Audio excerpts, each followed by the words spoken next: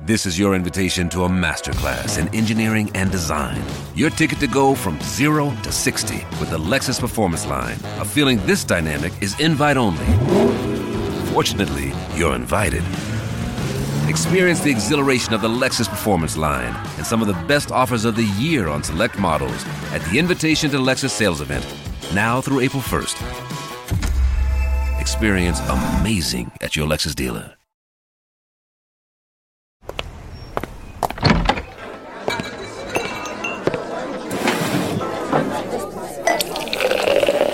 Hey, pull up a chair. It's Hacks on Tap with David Axelrod, Robert Gibbs, and Mike Murphy.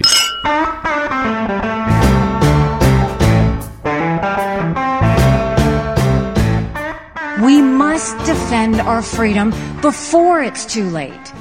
The stakes couldn't be higher.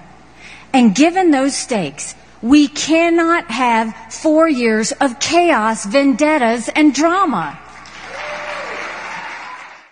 You know, she had me till she started turning on chaos, vendettas, and drama. That's the story of my memoir. Well, it's certainly what would we do on this podcast without chaos? And we run on that. Exactly. But there she is, your third try at your upset special there, no, Mike Murphy, Nikki Haley. Officially. Yeah. No, and I'm not even a Haley fan. I think your Secret Service code name should be Too Clever by Half, as I wrote in yesterday's Bulwark. But compared to Trump, go, Nikki, go.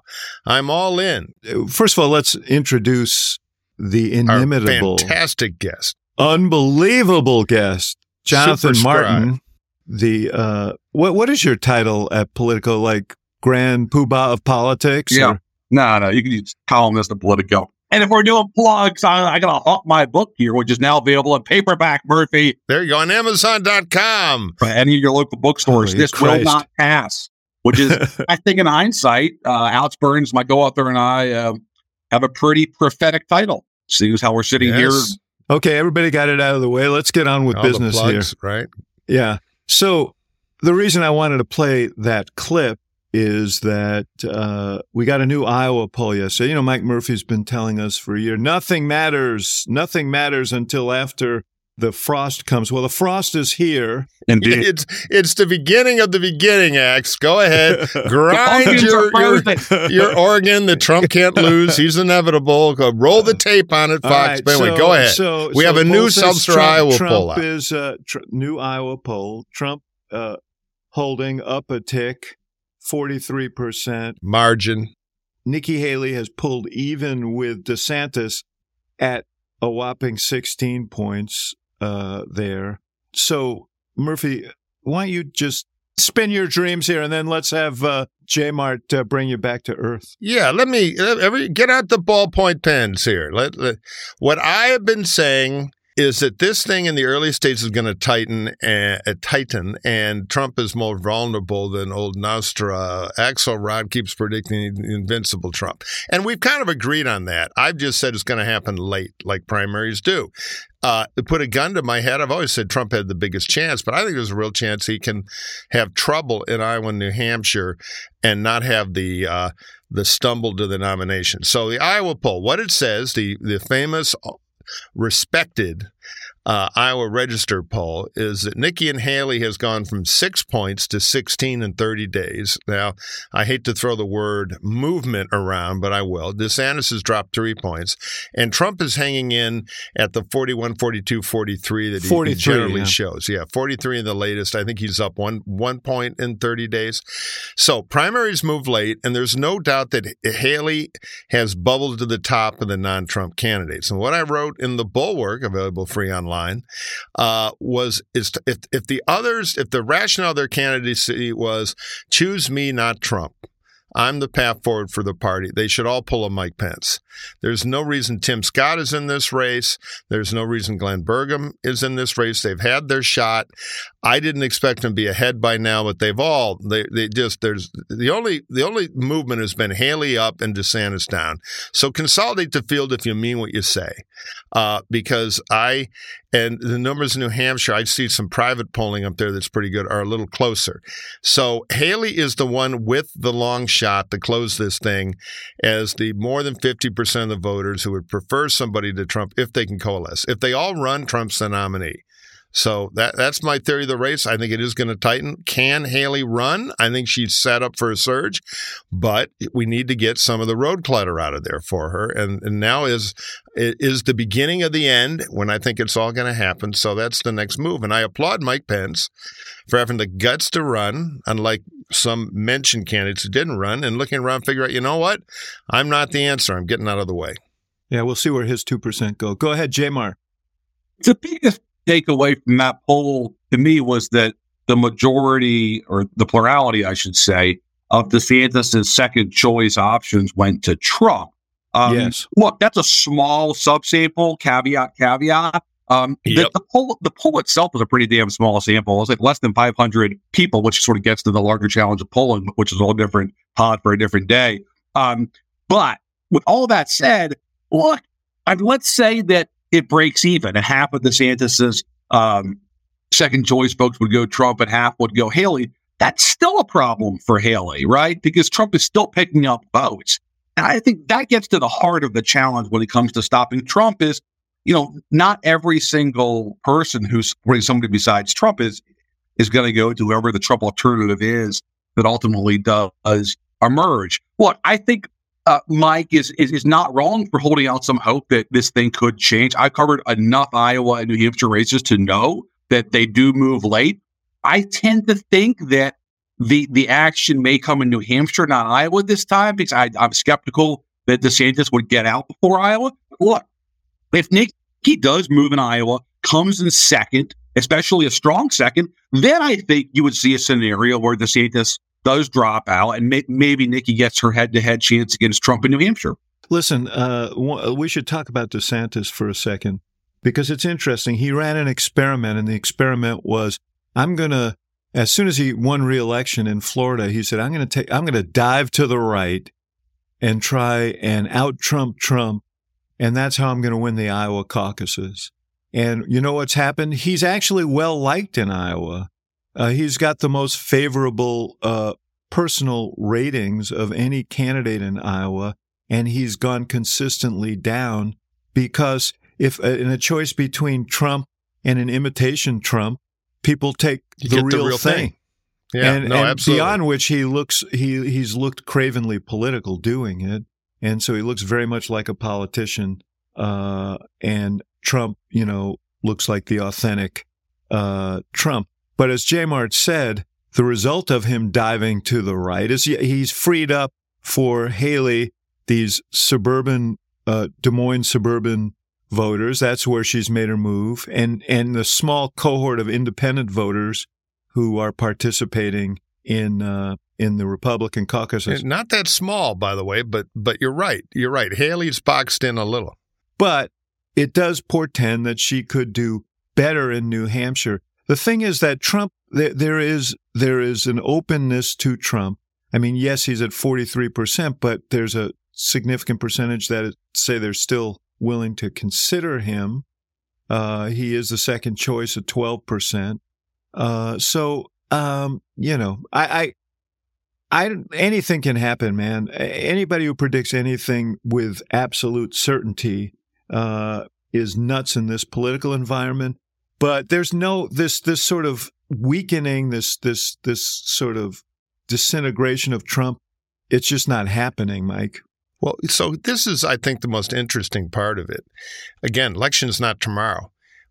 Now is the most intense part of the campaign. We got another debate we're going to talk about. We're going to go through December, then January, with everything going on in the world and Trump's increasingly erratic behavior. I still wonder if he'll be a 41% candidate in early January, especially if somebody else gets some media right as being interesting. I mean, I think he'll still have a huge chunk of the vote, but I don't know. That's the loose end that we don't know the answer to. It's an interesting question you raise, whether all of what's going on in the world strengthens or weakens Trump. Right. And I don't know the answer to that question. Trump, he was asked, I guess, somewhere, or he was relating a story about a conversation he had with some unnamed foreign leader, and this is what he said. not going to protect you any longer. And I remember the head of a country stood up and said, does that mean that if Russia attacks my country, you will not be there? That's right. That's what it means. I will not protect you. Right. Just what we need in an American president. Okay, so there you go. That's a Trump foreign policy. But there is this sense, from my standpoint, worrisome is that it is often when things seem chaotic and difficult and out of control that people kind of seize on the strong man answer. Now, there's nothing strong about being an isolationist, but, that's how Trump projects. So I don't know that all this chaos, certainly in the Republican Party, I don't know that all this chaos in the world is going to hurt him. And it may be the opposite is true in a general election, that people say, you know what, he's too nuts, he's too crazy. Biden may be older, but he's experienced, and I'm going to go with him. We'll see. I mean, this is a year away. It is the big loose end. What do you think, JMart? I don't want to be a total nihilist here. I just don't think that external events matter for Trump's core voters. They're locked into a movement, and the ups and downs of the news cycle or his commentary on same is of no moment to them. Yeah. They're in it for who he is, and their identity is wrapped up in him. And they'll reverse engineer anything and everything he says to rationalize it. And that makes covering this obviously somewhat more stable, if less interesting. But that's the world we're dealing with. And I think part of the reason why there is apparent fluidity in the race is because there's still a pre-Trump party that exists out there that is trying to figure out who they want their candidate to be. The problem is, the post-Trump party already has their candidate, and eventually they'll move them, Mm-hmm. Yeah, we're going to find out. It's the fascinating question. Mike, you talk about, it's the beginning of the beginning and all of that stuff, another debate. I wonder what kind of audience that debate's actually going to have. Yeah, see, I'm contrarian on that, too, because I think the old audience rating for debates thing is a yesteryear deal. Because of the digital world we live in, it's what bubbles through for a week afterward in 1,000 platforms. Yeah. But, my guess is of the three, under the standard measurement, it'll be third. Because without Trump there's not conflict. I think a thing is creeping in here where this is sort of not that relevant anymore. I mean, I do think that there is this presumption that Trump is going to be the nominee. Well, I think it's relevant to see who is going to emerge as the Trump alternative. Now, that could be the race for the silver medal. For the silver medal, yeah. Yeah. Which is worth having now if you're one of the seven dwarfs. It's a silver medal debate. And I do think, we talked about this last week, Haley and DeSantis are going. We got to trademark that, guys. Yeah, I know this is going to be in your freaking column before I get to say it on TV, but this is going to, Haley and DeSantis are already battling it out in advertising in Iowa. I'm sure that will spill over onto the stage in this next debate, but I just, we'll see. Right. I'm it's getting interesting. And Trump's power, it seems to me, within the Republican Party was evident again last week in this speaker election. World's most predictable transition coming up there. The bells are ringing in Vegas. Can I make a transition without you commenting on it? No, but it's speaking of crazy Republicans, let's pivot to.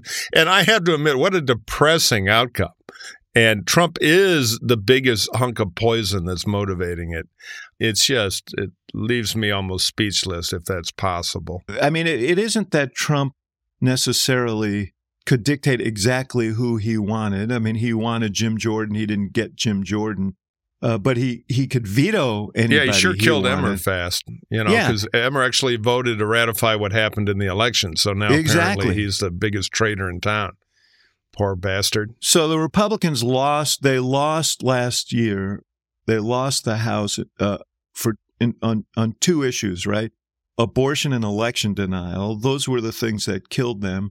And they elevated a guy who is on the far right on abortion and led the move to deny the election, is now the Speaker of the House. And that speaks to the power of Trump. He passed the one test that Trump held higher than others, which is, will they deny the election? So I think that speaks to his power. And also the weird dynamics of the House, of all the personal hatreds and everything. So they found the smiling seditionist at the end when they were exhausted enough. There's another column line for you, JMart. You owe me a buck. I love it. Just take notes, JMart. We're writing the whole thing. You know the thing that bugs me, though, because the House Republicans deserve to get wiped out after this. They can't govern. They're only happy in the minority in the House. I'm not sure the Democrats without Pelosi are going to be any good at governing either. But if you add up all the small and medium-sized factors, and you did a pretty good laundry list of them, Max, well, it looks like the Democrats are going to take the House. The problem is the one big Godzilla of trouble is going to be at the top of the Democratic ticket. And every day that goes by, Biden's political situation gets worse, not better. So I don't know. I don't know if a million stupid, politically, tone-deaf moves. I don't know if you guys saw the story this morning, but Johnson, is going to move the Israeli aid package, but he's attaching a rider that would pay for it by removing funding from the Internal Revenue Service. Ooh, clever. They got him now.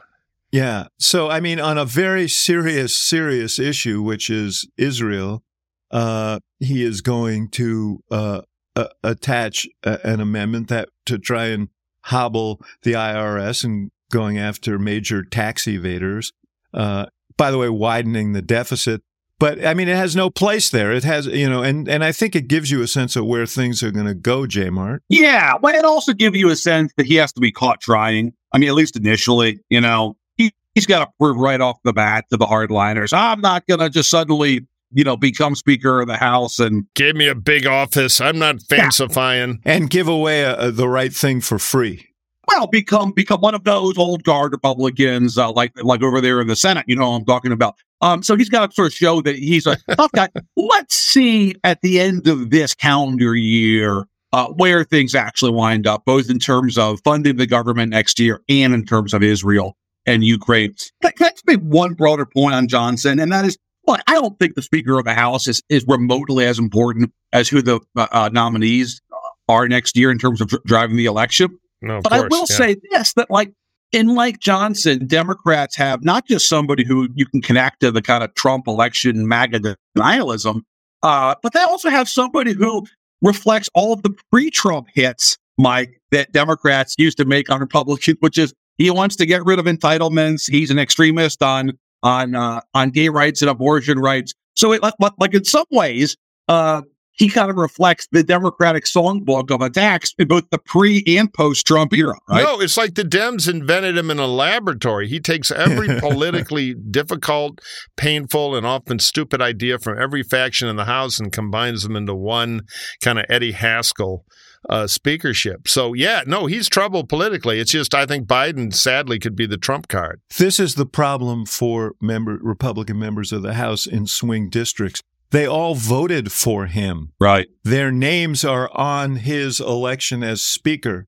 They ratified a guy who represents all those positions, and that is going to be cannon fodder for the DCCC and for Democratic candidates. I agree with that, but let me get to the point I made before because it's relevant to this. Doesn't the debate over the economy / age / Biden and Trump overshadow all that? If it was an off-year election, I'd totally agree. Overwhelmingly, the top of the ticket, Mike, is going to drive things. But let's say that you're a House Republican from Long Island or the Hudson Valley, and you just look at the laundry list of what you're running against next year, and it's like Mike Johnson, George Santos, Donald Trump, and it's like, what have I done, God, to deserve this fate? If you're a House Republican in New York, Right. And I'm sure what they're asking the leadership is at the beginning of next year, give me some cover votes. But this is not the kind of Republican leadership that believes in cover votes. So, they may box in their own guys. And so they're just talking about Biden all day long. The other thing Johnson is doing, for obvious reasons, is trying to prevent the expulsion of the loathsome George Santos from Congress. And so that's one other of his initial forays into leadership.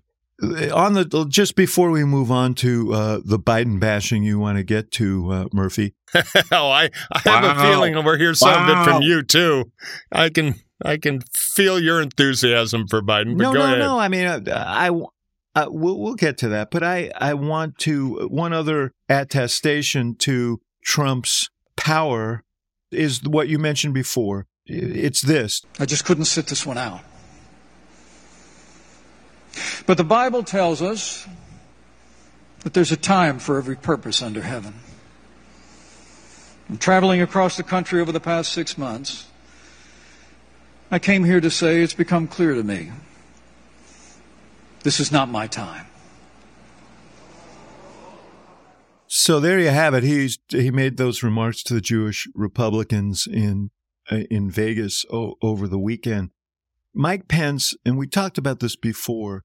Mike Pence was Donald Trump's beard toward the evangelical community. He was the guy who was going to make Trump kosher, if you will, for the evangelical community. And now Trump is the choice of the evangelicals, and Pence is gone. Why? Because he is considered a traitor for having stood up and done his constitutional duty in certifying the election or presiding over the certification of the election. I mean, Trump snuffed him out and, of course, claimed credit for it in the aftermath. Well, Pence had the French vanilla problem of he had one day where he did the right thing. So if you're Trump skeptical, he's too Trump. If you're Trump, he's too disloyal. So he was the person without a constituency. And he never raised any money. They're they're all related problems. But JMart, the evangelical thing really I found most stunning about that. No, I think that is the most striking because he certainly comes from that world. And obviously they have a really strong foothold in Iowa, as they've proven with Presidents Mike Huckabee, Rick Van Orm, and Ted Cruz. And that was the path, was going to camp out in Iowa. And he didn't even make Halloween in Iowa because the evangelicals out there are either, like I said earlier, part of the Trump movement and nothing's going to shake that, or they're, part of the Mike Murphy pre-Trump party and they're looking for a horse still, and they convinced themselves that it just wasn't Pence. I mean, if we're being totally honest here, I'm not sure how much of this is tied to Pence's you're throwing relationship. A wrench in our big gears here. Go ahead, though. I'm not sure. Let's say that Pence had no Trump connection, that he was the former governor of Indiana. He had never been VP, and he's running in 2024 as the former two-term governor of Indiana. I'm still not sure he has what it takes. That's right. Yeah, I agree. Yeah, he's kind of anachronistic in the modern party. DeSantis makes a run into space. Theoretically, Scott tried to. I kind of agree with that. He forgot my favorite piece of scripture, which is before running, check thine unfavorable rating. Because he wasn't fresh. He wasn't new. He wasn't changed. He wasn't really anything. Is that the Old Testament? That Murphy has a special version of it. I got my own Bible bedside. Here. It's the Take Mike version now. It's also watch thine last 6 weeks of a primary race, but we already covered that. There we go. Okay, gentlemen, we will be back in a minute, but we have to pay a few bills.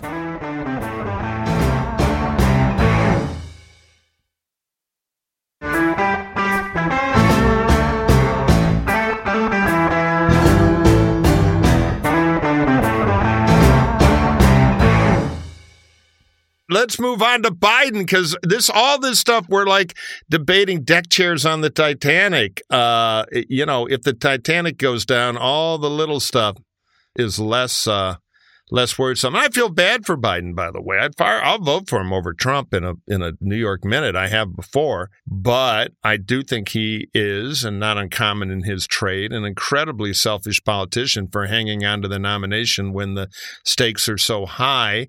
Yet his political situation, tragic and ironically sad as it might be, is so weak. Yeah. Well, I'm not going to make a rebuttal of that. I think, and probably more than you do, I think Biden has done some things that will be historically important in a positive way.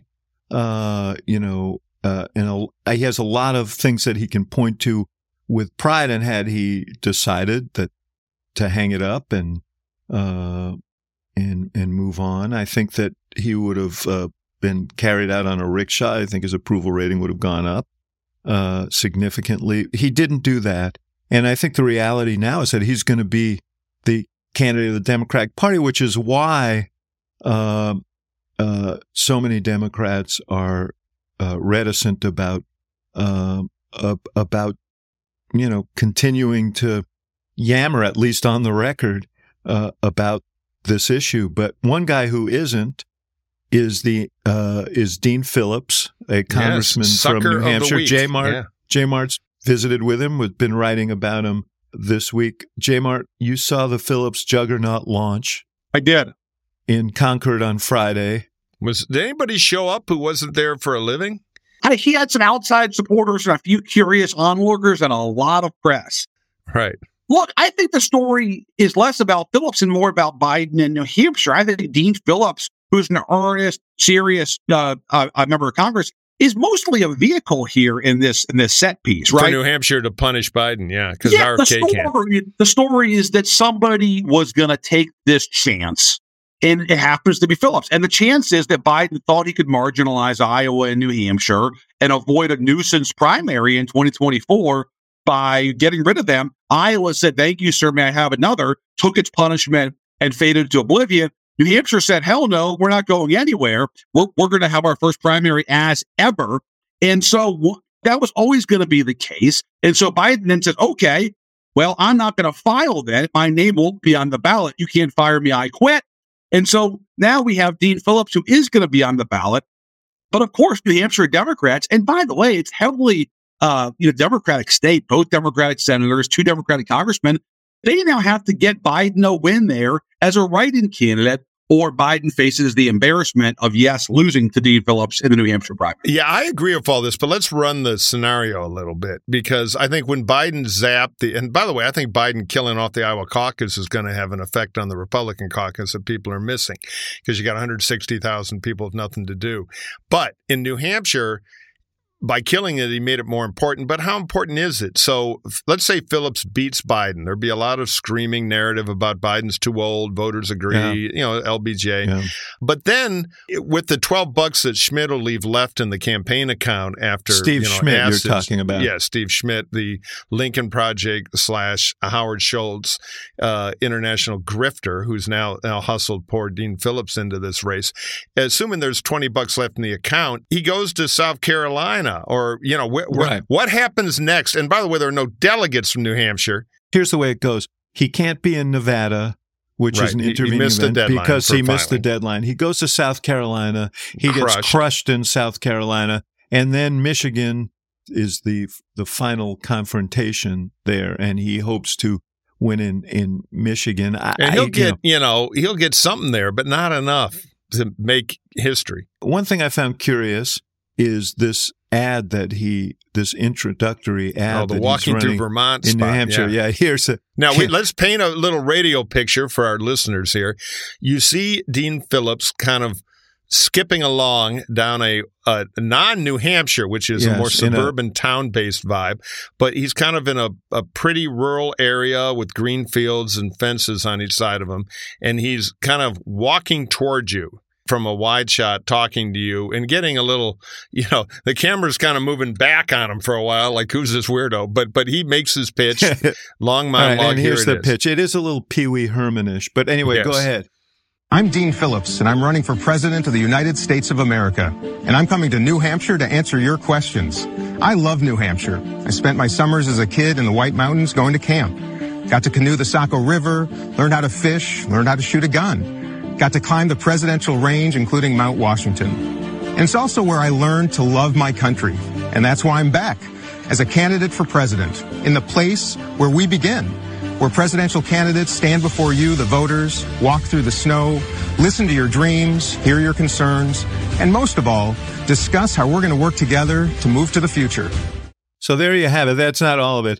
So he learned to love America at summer camp in New Hampshire. Not even New Hampshire. He was in Maine. He was like Palin. He could see New Hampshire from his camp in Maine on the mountain.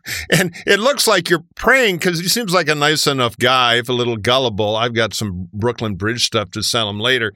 But it looks like if a big wind came along, it might knock him over. There's no strength to it, no romance, and there's no argument of why me, not Biden. Right. Well, there is one, but he won't say it directly, which is Biden's too old and he can't serve 4 more years. The problem is that Phillips is torn about how aggressively to prosecute that message because he does like Biden. He does fear Trump winning. And voted with him 100% of the time. So the guy is sort of openly torn about how aggressively to go after Biden. Meanwhile, Steve Schmidt is out there taking a hammer and tongs to Biden, which obviously is a little bit of a discordant message. Look, I think you're right that this is basically a New Hampshire-centric campaign. It's hard to see how it gets beyond there. I just think that Biden created this mess on his own. He didn't have to drop a nuclear bomb on New Hampshire. He should have known New Hampshire was never going to go quietly. And of course, they're going to keep their first in the nation primary. So I think it's mostly a nuisance right now, but it's one of the president's making. What do bored New Hampshire people do who like to participate in Democratic primaries? Many of them are independents. What do they do on primary day if they're like, oh, God, I don't want to stab Joe in the back. I have no enthusiasm. This Dean guy's a clown. RFK Jr. is crazy. They do what they did in 2000. I was there. They go vote in the Republican primary. No, they're not going to do that. They're going to vote. I think there's going to be a very organized effort that the Biden campaign and the DNC will keep overt hands off of to write-in, and they'll get write-ins. I think this actually, more than hurting Biden, this thing may end up hurting Nikki Haley in her race because she's counting on Democrats crossing over really independents into that race. Yes, independent Democrats. By definition, aren't crazy-based Democrats who wake up worried about Biden. Right. Independent leading Democrats. I think they will stay in the Democratic primary. Now there's a reason to, and they will some percentage of them will write Biden in. But the thing I wanted to ask you guys is, what if the opposite thing happens and Biden ends up winning by a substantial margin with a write-in that he doesn't have anything to do with? Well, but that would be great, but of course he'll have something to do with it. That's the risk of these too clever by half things. All right, we're going to have a secret presidential campaign that nobody's going to know about. Well, if it's big enough to have an impact, people are going to know about it. So it won't fix his big problems, but it'll be a great tactical day for Biden. And it could happen. It could happen somewhat organically because who knows if the Phillips mega candidacy can withstand the scrutiny. Yeah. Because it's a priori nuts. Okay, let's take a break right here for a word from our sponsor, and we'll be right back.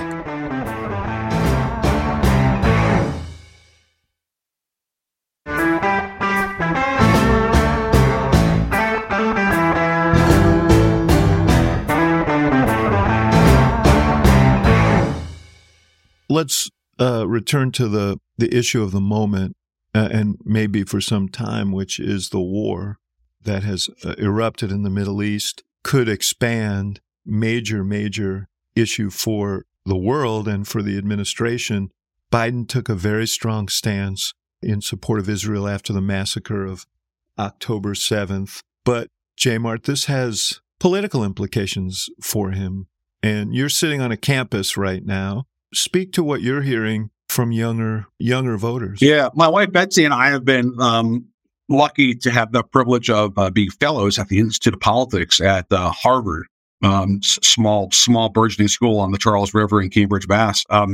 This fall, and the attack on Israel and the subsequent conflict between Israel and the Palestinians has struck a nerve here with undergrads, especially. And there's definitely more sympathy toward the Palestinian cause on this campus and on campuses across the country. And, that is not where the leadership class of the Democratic Party is. And I don't just mean Biden. I mean, look at the governors, the senior senators, the senior House leaders. They're all very much on the same page on this. It's just not where folks in their 20s are. And by the way, this is really vivid, guys, when it comes to seeing the sort of campaign staffers you see the campaign staffers for folks like Liz Warren's campaign, now Kamala Harris's former campaign, trying to circulate letters to their former candidates, Warren and Harris, making the case to call for a ceasefire. 20-somethings, 30-somethings. But that's the next generation of the Democratic operative class, and in some cases, the future candidates of the party. So there is real tension inside the coalition. I don't think that necessarily changes where Biden's head is at, but I will say this. It does make you wonder if the attacks of October 7th had happened on April 7th or March 7th. I really wonder if Biden would have more of a robust primary from the left. No, it's an interesting question. I'll just say that young lefty campaign workers or campus activists have commendable energy, but not always commendable insight. I think they're dead wrong. I'll just say. People tend to, they say there's a lot of moral equivalence going on. I saw the big thing, there's a ceasefire now, where there was a ceasefire.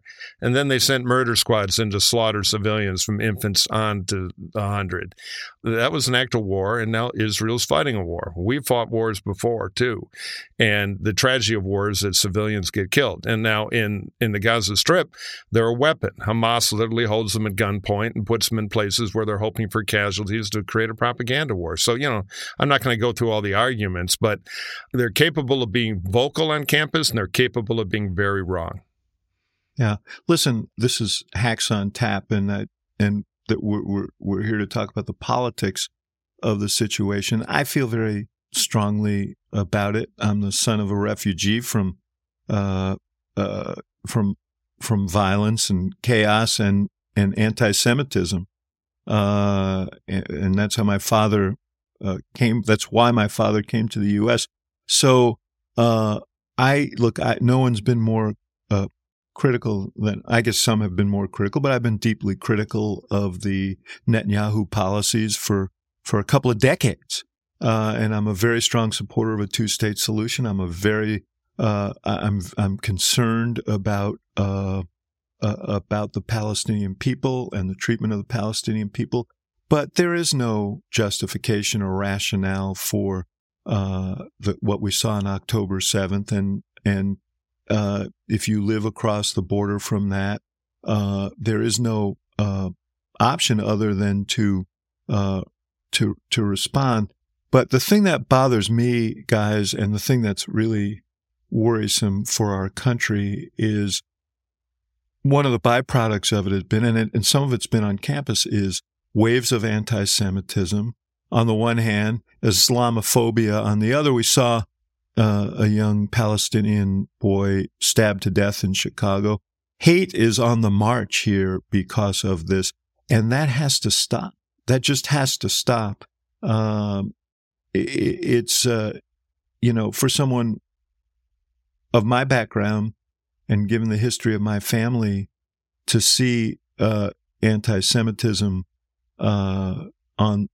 rise at an exponential rate, acts of hate and anti-Semitism in this country, very chilling. But it's up over 400% in domestic since U.S. October 7th. Yeah, according to the ADL. And it also was, that's on top of the previous statistics that in the last year, anti-Semitism has risen before October 7th to the highest rate since 1979. So this is a real concern. This isn't what we want for our country. And so I'm really disturbed about this, but I want to talk about the politics of it. And the left is restive. And here's what Pramila Jayapal, the leader of the Progressive Caucus, said. And it's interesting in two respects. Let's listen to that. He is, I think, going to be challenged to explain an issue of this moral significance to people. The American people are actually quite far away from where the president and even Congress, the majority of Congress, has been on Israel and Gaza. They support the right for Israel to defend itself, to exist, but they do not support a war crime exchanged for another war crime. That is the progressive position. This is what these young people are saying. Now, I will say she had about 30 seconds of why she supports Biden and how proud she is of the things that he's accomplished and the progressive things that he's accomplished. So she wasn't walking away from him, which I think is interesting. And she wasn't embracing Dean Phillips, and she wasn't doing any of that. But she was articulating what you hear, JMart, on campuses. Absolutely. The problem is, I think, for Democrats also, that the majority of Americans don't follow foreign policy that closely. And they have kind of vague interpretations of it. And I think they filter it largely through, Israel is our ally in the Middle East. And B, weren't they the ones who were attacked on October 7th? Like, yeah. Mm-hmm. Why are all these protests breaking out against the folks who were the ones that were attacked? I just think for the average American who's mostly watching the NFL on Sunday and going about their lives and paying their mortgage, they just don't follow that closely. And I think they don't totally get why there's this outrage toward the people who were, massacred a couple weeks ago. That's just not how most Americans are going to be grasping. Yeah, I agree with that. And also, there's a luxury to this, an indulgence in the left. This is like take the old Che Guevara T-shirts, isn't Che cool? Well, I'd be more than happy to sponsor a plane load of these activists and a few of those members to go live in the West Bank for a while. Check out the LGBTQ point of view they have there, living in a dictatorship held at gunpoint. This is all very precious. It's a free country. She gets to have that opinion. There are more Democrats who have it, some more privately, some more publicly. And the answer is have the debate and then have primaries. I'll give a plug to Democrat Majority for Israel, our friends Mark Mellman and Brian Goldsmith, because let's take it to the Democratic voters and find out where they are on standing with our Democratic ally or not. We have a democracy to settle these things. But I just find it's frustratingly precious, and the fact that the tragedy of the response is apparently now more morally important than the tragedy of the original crime. It was pretty predictable because you knew, and Hamas knew, that Israel was going to respond forcefully, and that there would be images of collateral damage too. They were organized to support that. And you would freeze the Saudi-Israel normalization process, of course. Right. And they knew there would be escalation, which they may still get, and they knew there are always useful idiots in the U.S. Congress who can be manipulated. But back on the hacks point of view, guys, let's see what happens in some of these primaries next year in the House, because Cori Bush out in St. Louis and Jamal Bowman in New York City and suburban New York City are both going to have primaries in part on this issue next year. Yeah, well deserved. But the White House clearly is sensitive to this issue because younger voters in particular are a problem for them right now. The lack of enthusiasm among younger voters. This popped up on social media overnight. It's from Admiral John Kirby, who is the spokesperson for national security for the president. Hi, I'm John Kirby, Strategic Communications Coordinator for the National Security Council, and I just want to spend a minute or two talking about the humanitarian situation in Gaza, which we all know is desperate. Since the early days of this conflict, we have been working closely with our counterparts in the region, Israel, Egypt, the United Nations, and others, to try to increase and accelerate the flow of food, water, medicine, fuel into Gaza for the Palestinian people who are in such dire need of it. That work continues. Just over the last 24 hours, some 45 trucks got in. Today, hopefully another 50, and the Israelis themselves have set a goal of about 100 trucks a day. Now, we know that's still not enough. It's still a trickle, but it will help alleviate some of this suffering, and we will continue to do everything we can with our partners in the region and, of course, with the UN and humanitarian aid organizations on the ground to help the innocent Palestinian people of Gaza. They didn't ask for this conflict. They didn't ask for this war. They're victims of Hamas as well, and we're going to make sure that we don't forget their plight and their needs. So interesting. It was like a campaign-style video. Little jingle. Yeah, the music track. To signify the White House was not forgetting the Palestinians in Gaza. And this says to me they're concerned about a backlash among that group of voters. I don't doubt what you guys are saying. I think most Americans were horrified by what they saw on October 7th. It was an act of war, as Mike said, and it warranted a major response. It's Israelis view it as an existential crisis. But these images are now coming from Gaza, and the White House is recognizing they have a political problem. And this video reflects that awareness. Oh, yeah. Look, they're going on offense to try, and it's a very tough thing to do. Now, the truth of it is Hamas fights an uncivilized war with human shields, terrorism, and if they don't fight soldiers, they try to kill anybody who's Jewish. The Israelis are trying to fight a civilized war in an uncivilized place. But, if you're into like Western civilization, I'm with the Jews. But it's hard in the modern era to do that, which is why, they put their arms factories and hostages under hospitals and schools. So the Israelis are in an untenable position here. And I think the Biden guys are doing the best they can to try to add context to all this.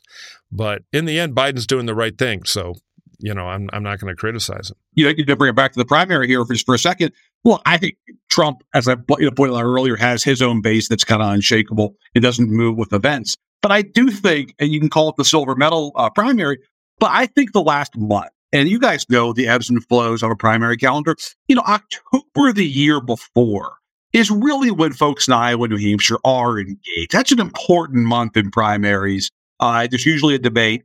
Things can start to move. And I think it's really hurt the non-Trumps that you've had these twin news events, one in Washington, the speaker fight, one abroad with the Middle East war, that have totally eaten into the news hole for almost the whole month, Yeah. Yeah. I think that's true with the caveat of Nikki's the one who's best prepared to do the world affairs and pronounce the tricky names right and everything. So there's a little edge for her, and I think you'll see her try to play that in Miami. Yeah. But you're fundamentally right. You've got big stuff going on. What you'd rather have is old, crazy, frail Trump starts to face more of a challenge. When you say that she'll play it in Miami, you're referring to the debate on the 8th. Which is creeping Miami, up on us. Which is going to be on NBC. By the way, not NBC. Jonathan and his wife Betsy, who's co-leading his seminar at Harvard, pointed out last night that part of the deal was it would be on NBC, but not MSNBC, which is interesting. So your network, man, is blacked out, Murphy. Well, that's because of our tough journalism, as opposed to certain other town hall enabling networks I won't mention. No, one other prediction. If Tim Scott doesn't make the debate, which is possible, I think he'll be out. He's talking about on to Iowa, get crushed there. Larry Ellison never wrote the big check. That's why their super PAC canceled all their TV. He's got some hard dollars, but I think the end is maybe nearer there than the campaign PR line. They did the last stand thing. We're redeploying all our staff to Iowa, which is always the beginning of the death rattle. Yeah. If he doesn't get into the debate, I think there's a chance that he ought to fold the tent right now before being roadkill. Fold it now and it means something. Do the right thing, Tim. You're never going to be VP. But keep an eye on that because that could be a key part of the impact of the debate. Another one's out. Okay, let's take a break right here for a word from our sponsor, and we'll be right back.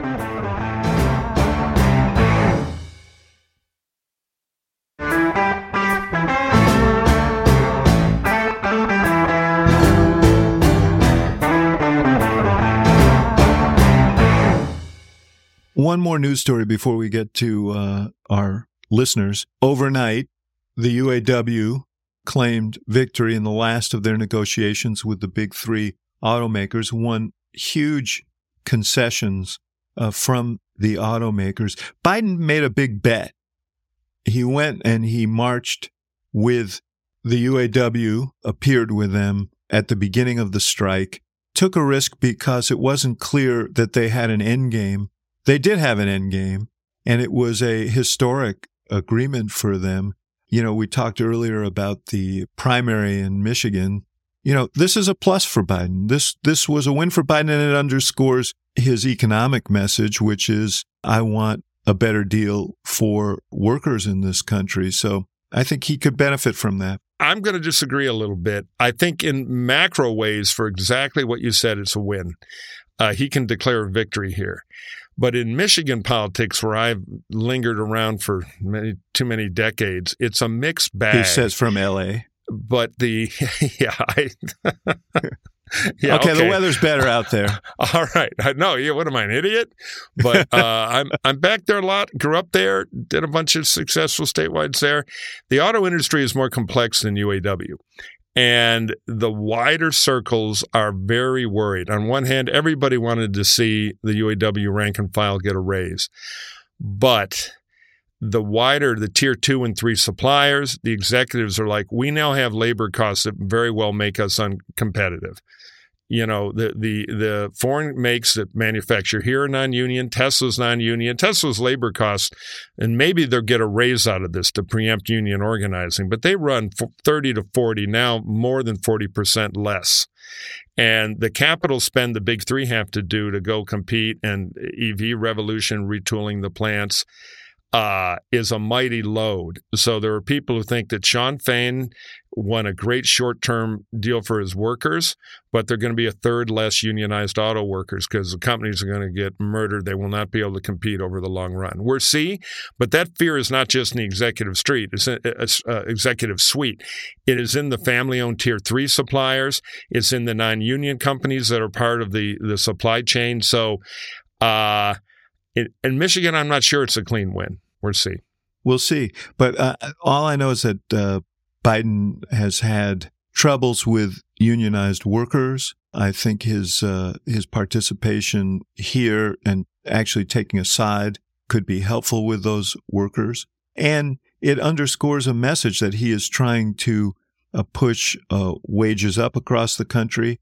And rather than having a race to the bottom, he's trying to push labor share up. So we'll see. I think the grift for a potent campaign spot in the Midwest acts.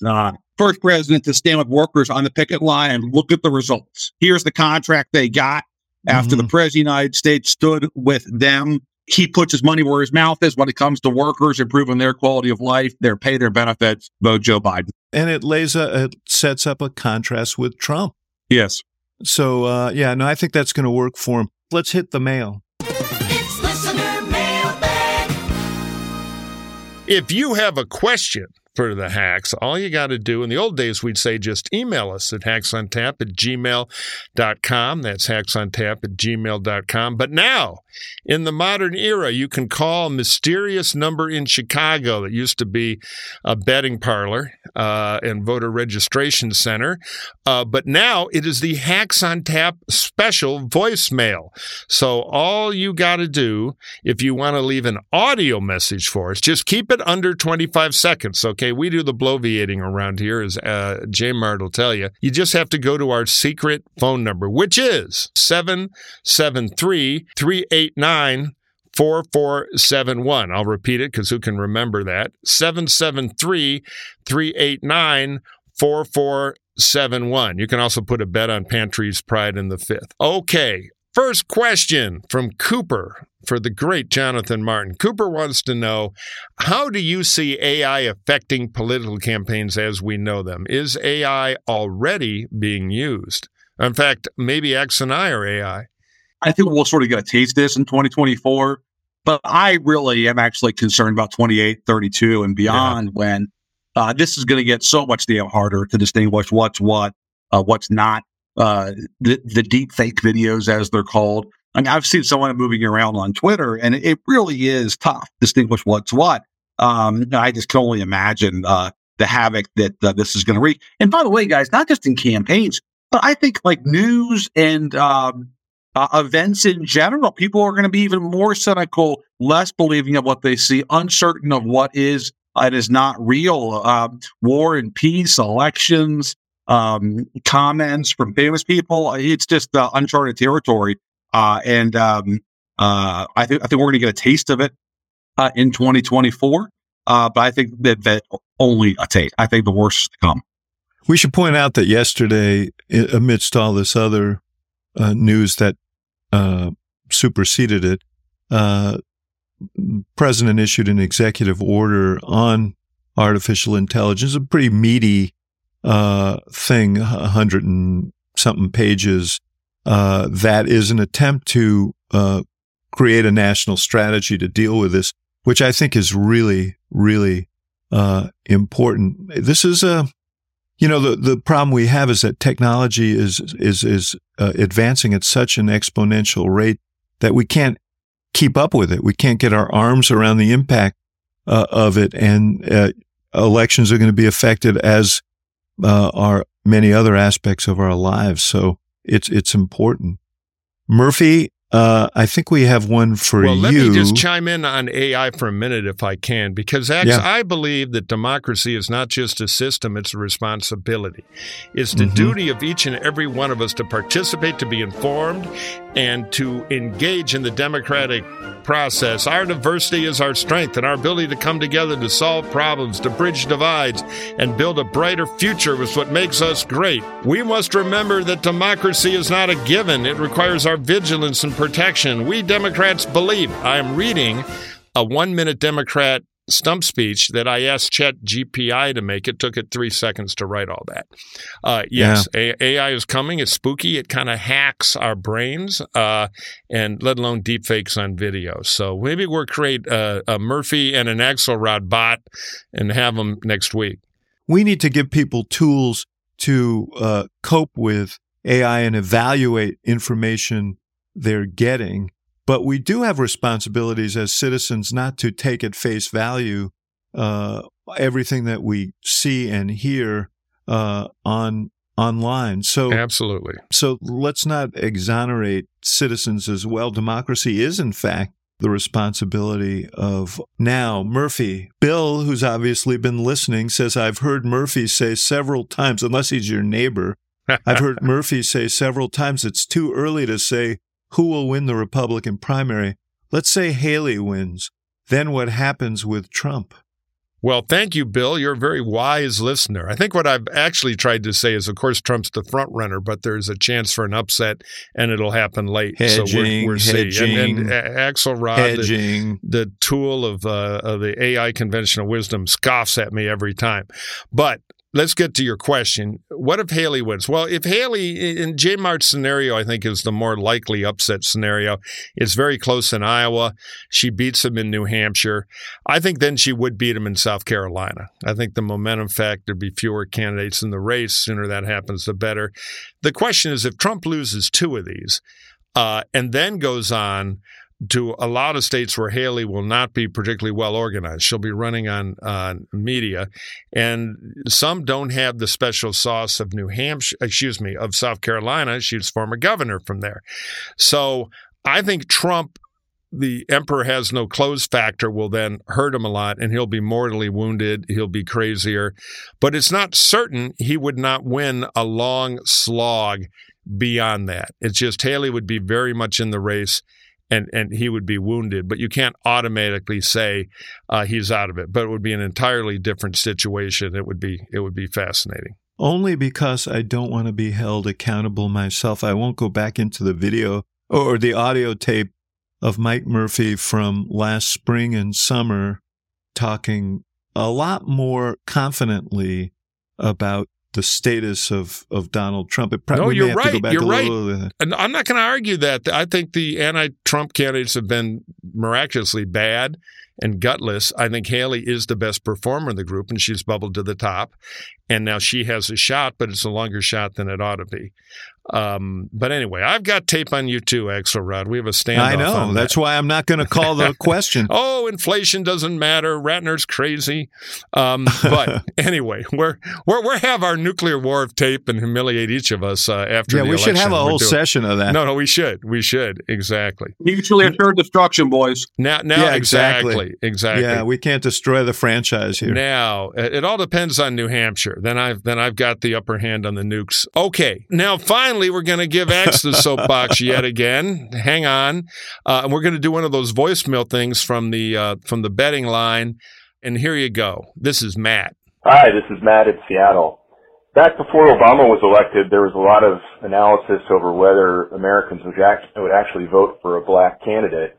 I haven't seen that same commentary about whether the Republican electorate would actually vote for a person of color like Nikki Haley or Vivek Ramaswamy or Tim Scott. Thank you.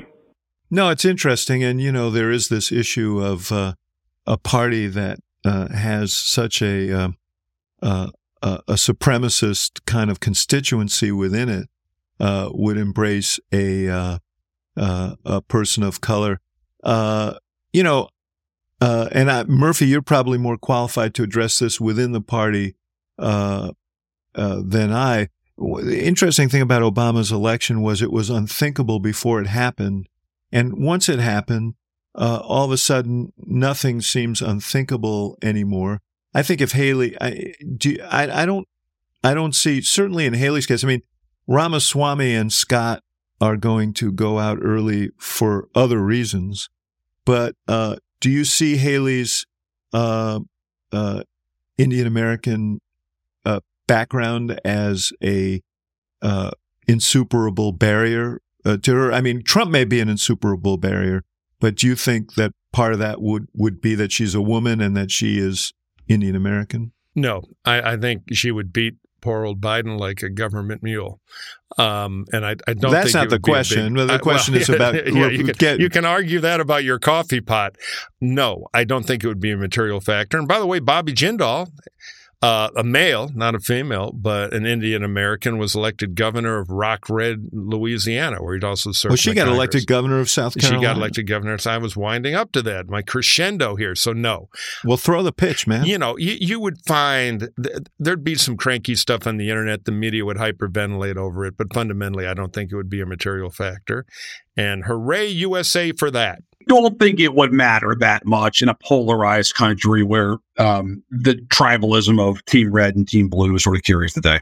All right. There we go. Succinct, to the point. We've not quite solved the issue of whether it would be within the tribe an issue, but we will leave that for another day. We can take inspiration from the great Bob Dole, who once, when he was running for president, was asked about term limits. And Senator Dole wisely said, you know, I've appointed Strom Thurmond to do a commission and study that. He's going to get back to me in a few terms. So we'll get to that problem if she is nominated. We have our book club, hacksontap.com/book club. JMart, what are you reading? Well, I got a sneak peek at a book that's coming out next year, but the folks can pre-order on Amazon now. It's called The Wolves of K Street, and it's by a brother duo, Luke Mullins and Brody Mullins, who are both Washington-based journalists. And guys, they have written what I think is the authoritative history of lobbying in Washington and how a corporate lobbyist took over the nation's capital. And they tell the story through a handful of really compelling characters. And if you like modern political history, this is a book for you. Characters like Tommy Boggs, who was the great Democratic super lobbyist, and obviously the son of Hale Boggs and Lindy Boggs, both former congressmen from Louisiana. It's coming out in May. It's The Wolves of K Street. I got a sneak peek, and it's fantastic stuff. Oh, sounds pretty good. I've been reading the Stones War History, which I plug, but check out A Voyage for Madmen from Peter Nichols. 9 guys in 1968 try to sail around the world, and only one makes it. Great sailor story. I want to recommend a new book from our friend who hopefully will join us sometime soon, and your old colleague, Jonathan Martin. Yep. The Times, How the Newspaper of Record Survives Scandal, Scorn, and the Transformation of Journalism by Adam Nagurney, one of the great political reporters in our country. Yes. And it's a follow-up on Gay Talese's classic book, The Kingdom and the Power. And I saw Talese actually blurb the book. So highly recommend that. Adam is one of the great political journalists and also personally a close friend and mentor. So absolutely. Yeah. Great friend of all of us. You got to buy it. It's an incredible history. My wife's been listening to it on tape, and I'm having lunch with Adam on Friday. So one more time, you got to buy it. So hopefully he'll pick up the check for all the plugs. Yeah, absolutely. After all we've done for him right here. There you go, Nagurney. We just moved 11 books, all right? All right. All right, guys. All right. Thank you, Jonathan Martin. JMart, thank you. A pleasure, guys. Enjoyed it. Take care. We will see you soon, Murph. All right. Take care.